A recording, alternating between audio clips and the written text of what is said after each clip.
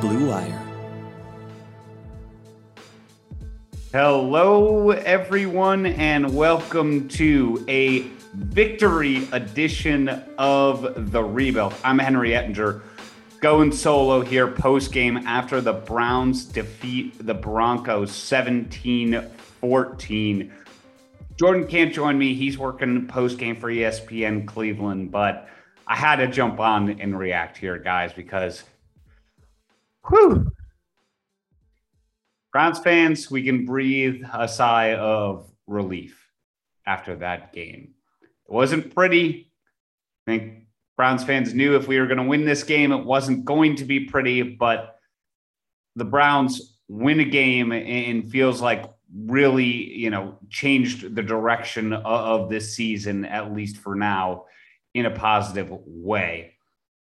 And takeaway-wise, for me, I really think the Browns' organizational infrastructure won this game, which is pretty incredible because that's not something you could really ever say about this team over the last 2 decades. It's something that people have talked about with the Steelers, with the Ravens, even this season with all the injuries that they've had, but never the Browns. But that's really what I thought tonight was. It was an organizational win for this team. And it starts at the top. It starts with Andrew Berry because everybody knows that the Browns were injured coming into this game. It was the whole storyline pregame about all the Browns' different injuries. Some guys were in, some were out, some were playing hurt. We find out just before the game Donovan Peoples-Jones is all of a sudden injured in pregame warmups and isn't going to play. It's all the national broadcast was talking about, how banged up the Browns were. But Andrew Berry built such a good roster that they were able to overcome that in this game. Dearness Johnson was the star of the night. He's the third string running back for this Browns team. He almost didn't even make this roster. Thank God that he did. And he was out there and just contributed in a massive, massive way. You've got a guy like Demetric Felton, a 6th-round pick. A lot of, 6th-round picks aren't even going to make a roster like the Browns with the team this talented. But they were able to identify a guy that late in the draft and then build, his skill set into this offense in a way that is threatening to defenses. And ultimately they had a plan for him tonight, and he contributed in both the running and the passing game. All sorts of depth at tight end and receiver. And with how many injuries there were to this receiving core, both before the game and during the game, to continue to have guys produce there, to continue to have other guys to turn to, fullbacks getting involved, all that stuff is a testament to the Browns of building this roster to completeness at every level. And even a guy like Blake Hance, was he, jump off the page good? No, but was serviceable in a way at right tackle after playing left tackle, the last couple of weeks. He's a guard, guys. He's been a guard in the NFL, but they identified him as somebody that could play in other positions in a pinch. And he was able to do that. He was able to step up just top to bottom. The Browns had guys step up tonight. And I've gone this long too without mentioning Case Keenum. A lot of teams don't sign a guy like Case Keenum. A lot of teams have the philosophy, that if their starting quarterback goes out, their season is torpedoed. But with a roster as good as the Browns, when you're still not paying Baker Mayfield an insane amount of money, you should invest in a backup quarterback. We saw what that did for the Eagles with their run with Nick Foles. And I'm not saying that's going to happen with Case Keenum and the Browns here, but when you've got a roster this good, you owe it to them to sign a backup who can get the job done, because you're going to have that flexibility. That's what the Browns did, and Case Keenum delivered on that, at least for this game, and was able to deliver them a key victory, a critical victory at this juncture in the season. So it starts, as I said, with Andrew Berry at the top, with the way he built this roster. Then the next level down, Kevin Stefanski, masterclass of a game from a coaching perspective, both to have this team buttoned up so that all those guys could contribute. They clearly had, packages for everybody to get them involved. I know there were some procedural penalties, but for the most part, this team was buttoned up. They executed the offense, and that's a credit to him as a coach, but also to the guys around him on the staff. To have a guy like Dearness Johnson, who hasn't really gotten many carries all season, to be ready on a Thursday night in a spot like this, that not only comes from Kevin Stefanski, but from the running back coach, Stump Mitchell, and all the guys there too. And with Blake Hance moving around the offensive line, Bill Callahan's got to help with that. And so it's a credit to Stefanski. And then, he came out the first drive, just punched the Broncos in the mouth, took the ball down the field, touchdown drive, and it brought immediate control to the game for the Browns. And it felt like Stefanski was in control all game. The Broncos had a good drive. The Browns answered. The defense needed to stop it. They got it. It felt like every time the Browns needed something, they delivered. I even liked the last drive. They went play action with Case Keenum on the first play, and again, showing that they understood what they needed to do and calling the right plays for it. Just an absolute great all-around job from Kevin Stefanski and the coaching staff to get ready for a Thursday night too. We see how often teams are unprepared on a Thursday night, and that wasn't the case at all for the Browns. Even with a full week, most teams would struggle to integrate all of these guys in the offense the way the Browns did, and they were able to do it on really quick notice. So we've seen in many cases before that Stefanski's done a great job. We saw it with, the COVID challenges last year and everything like that, but this was just another example of him being a master game planner and also a master in terms of all the things around the game as well, outside of just the play calling. And the last thing I'd single out is the leadership from the players. I am never a guy that hammers on this stuff. I know Jordan does more so than I do. And frankly, it's just because I've been a bit jaded, being around teams and covering teams, because you hear so often, these guys are going to come in and change the culture. Oh, we've changed the culture. Oh, this guy, we'll hype him up as a leader. And then it doesn't actually do a lot for the team.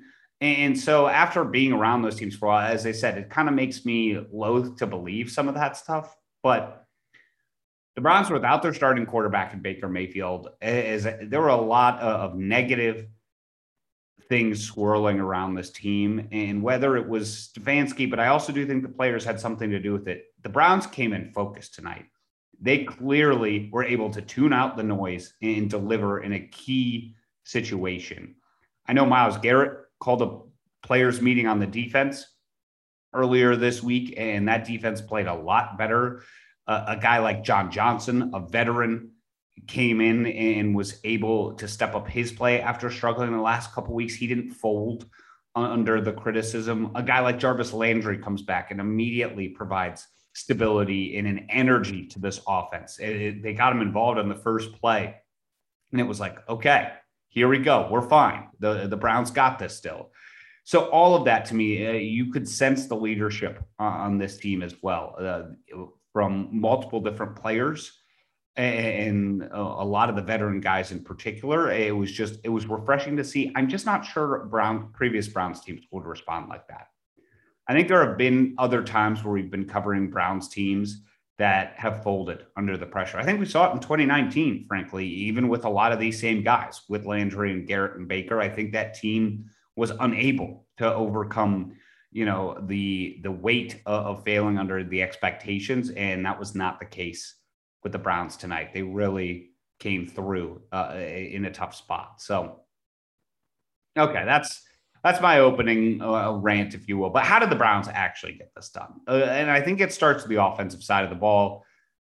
Look, it wasn't a barn burner by any means, only 17 points, but that almost undersells what the Browns did, because they held the ball for a ton of time in this game. They absolutely squeezed the life out of the Broncos, and that was a key component of this. Almost 37 minutes of possession time.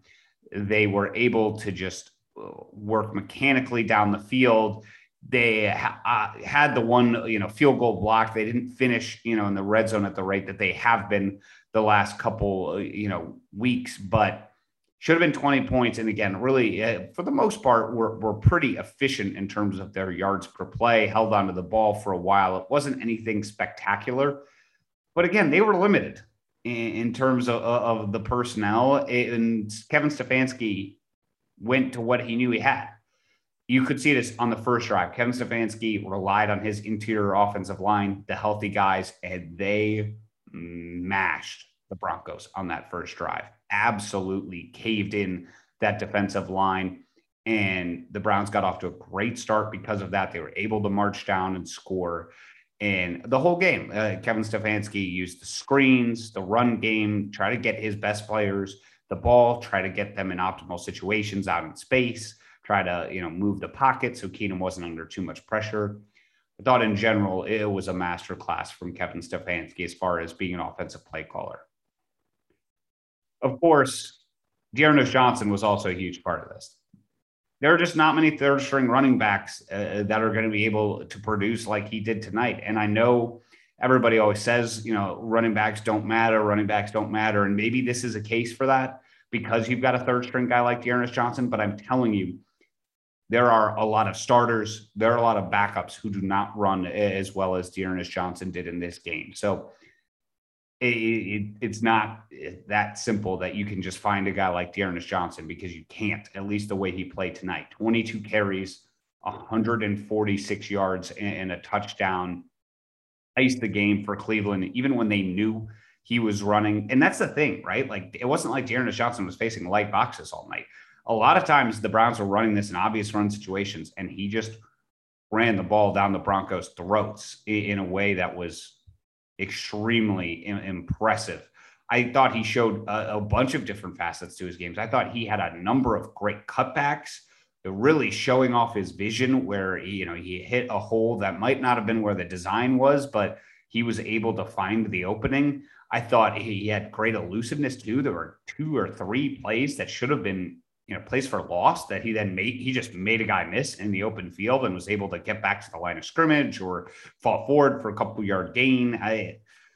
It was a lot of impressive stuff on the tape there. Just great elusiveness. And yeah, the O-line definitely had a part to play in it. I know there was like that one play they were showing Jed Wills just absolutely cave in the defensive line and give Johnson a pretty big hole. But he trusted those guys. He followed those guys. And I thought he ran really hard between the tackles, outside the tackles. It was an all-around performance from Johnson. And I'm so happy for him too. I think we got to just take a second. His story is incredible. It's awesome. Those stories, they don't get old. They're so cool. Anybody who doesn't think those things are bone chilling almost. I just don't get it because you see a guy like that, undrafted, was on a fishing boat in Florida. Then he goes, playing minor league football in the AAF, and then it's out here, with the Browns, barely making the roster. And now he has the night of his life. He's probably, secured at least a contract for next season, if not beyond that. And, life-changing money for him and his family. And in the post game, you just see how much it means to a guy like that. It had me emotional. I don't often watch the post game interviews or pay all that much attention to them, but you could just see how happy he was, how that night is going to change his life.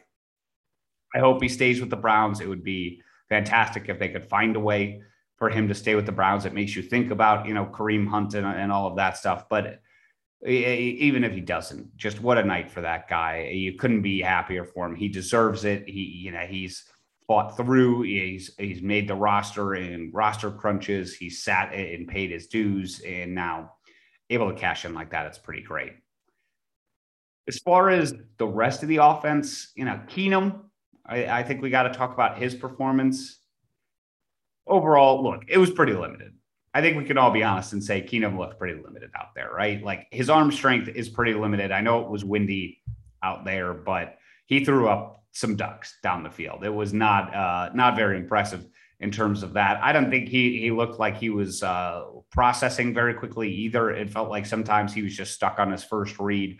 There's the one play where like a couple guys were on Hooper and he just couldn't get off him. The one where early in the game, he threw the pick out of bounds with OBJ, where the guy couldn't get his feet down, but he just felt like he never came off OBJ there, even though he was about to be double covered with the safety coming over the top. So it wasn't great. I'm not going to pretend like, the Browns should start Case Keenum going forward instead of Baker Mayfield if he is healthy, but it was enough. It was enough. Look, Keenum's accurate. He ran the offense well. He didn't make any critical mistakes. That's exactly what you're looking for out of a backup. So he did enough to get the job done. He is what the quintessential good backup quarterback is.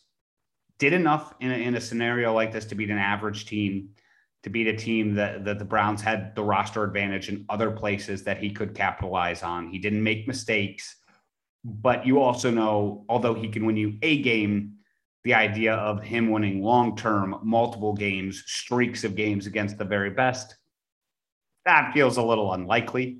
And that's okay. I mean, you're not going to get that out of your backup quarterback in most cases, but he was able to beat an average Broncos team. And that's at least good enough in what the Browns needed.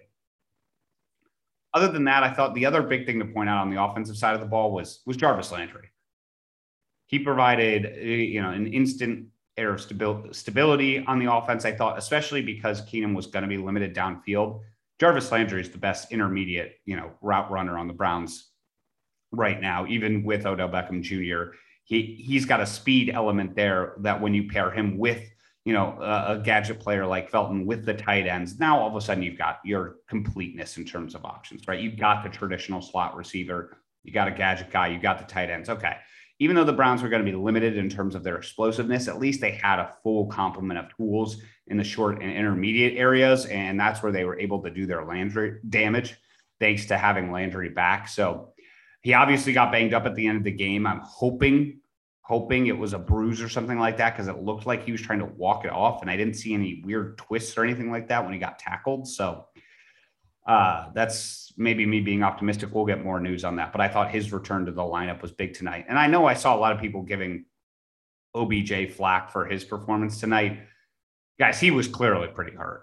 I've been, now, does he need to catch the ball if he's out there? Yes, he does need to catch the ball if he's out there. I don't understand what's happened to his hands and why they've worsened over the last several years, but his shoulder was also pretty hurt. You could tell that. I didn't think it was like anything egregious. He slipped on one, he dropped one, he caught a couple. Wasn't anything spectacular, but I'm not going to crush OBJ either for his performance. It was fine. I've watched the tape the last couple of weeks, guys. It doesn't take away from the fact that he's been open a ton the last couple of weeks either. So I want him on the Browns roster. We'll figure out all that stuff going forward. Not going to spend any more time on it now. On the defensive side of the football, look, they needed to step up. It was a dismal performance last week, and they did, especially early on. 0 points in the first half. I think they only gave up 2 first downs in the first half. And really, the Broncos, outside of that one long pass down the sideline in the first half, had absolutely no offense at all. In the game, they really didn't have any offense. What are the 220 total yards? I mean, in this NFL, that's nothing. 180 passing yards and 41 rushing yards. Yeah, they did not move the ball at all, really, on this defense. Frankly, I think the 14 also is being kind to the Broncos in terms of, it was a nice drive out of the half. I thought the Broncos made some nice adjustments there. Pat Shurmur, also shout out Pat Shurmur. Happy to see the Browns get a win against him. He was probably one of, if not my least favorite coach in Browns history. So, but anyway, back to the defense. Shurmur did call a nice first drive, but then the second touchdown drive, not only were the Browns playing a little bit soft there in prevent defense, but I also thought some calls went against the Browns there. I'm not going to belabor it, but it should have been a holding on Myles Garrett. I don't think Teddy Bridgewater got the 4th down either. So that was really strange, to be honest. But whatever, the Browns won the game. I'm not going to spend any more time on that either. But just overall, against limited offenses, the Browns are going to dominate this defense because their defensive line is just so disruptive that if you can't push the ball down the field quickly against the Browns, you're just forced into dumping down a lot. And that's exactly what the Broncos did. And then the Browns were able to come up and tackle. I thought a lot of their ability to get off the field on 3rd down I thought a lot of their, stops in general came from good tackling from the back seven. And that has not always been the case. It wasn't always the case in this game. There were a few missed tackles toward the end of the game, but some guys have definitely been critical of Mac Wilson, Anthony Walker, some of those guys that have missed tackles in the past. I thought they tackled pretty well tonight. And I thought that's what made the difference in the game. So I got to be fair to them when they play well. And Joe Woods too, he did enough in this game as far as mixing up some of the coverages. The Browns played a lot of press man on the outside against limited receivers. So I'm not sure how much that's going to stay, but they did it. They mixed up some blitzes and stuff like that. So I thought it was a nicely called game from Joe Woods. I thought you saw John Johnson in the box a little bit more, which was an adjustment, that some of us on Browns Twitter were screaming for. So all that is good. Do I think the defense is solved? Not really. I don't think we're going to know that until we face a much more explosive offense, because it's pretty obvious that the Browns have faced some explosive offenses in the Chiefs, the Chargers, and the Cardinals, and they've gotten lit up. They did stop the Vikings, who are a pretty explosive offense, but the Texans, the Bears, this Broncos offense, not going to take too much away from it, to be honest, because they are really limited at receiver and beyond with all the injuries they have. So again, good job. That's what they were supposed to do. I'm not going to pretend like everything is all hunky-dory in the long term, but thumbs up at least for tonight.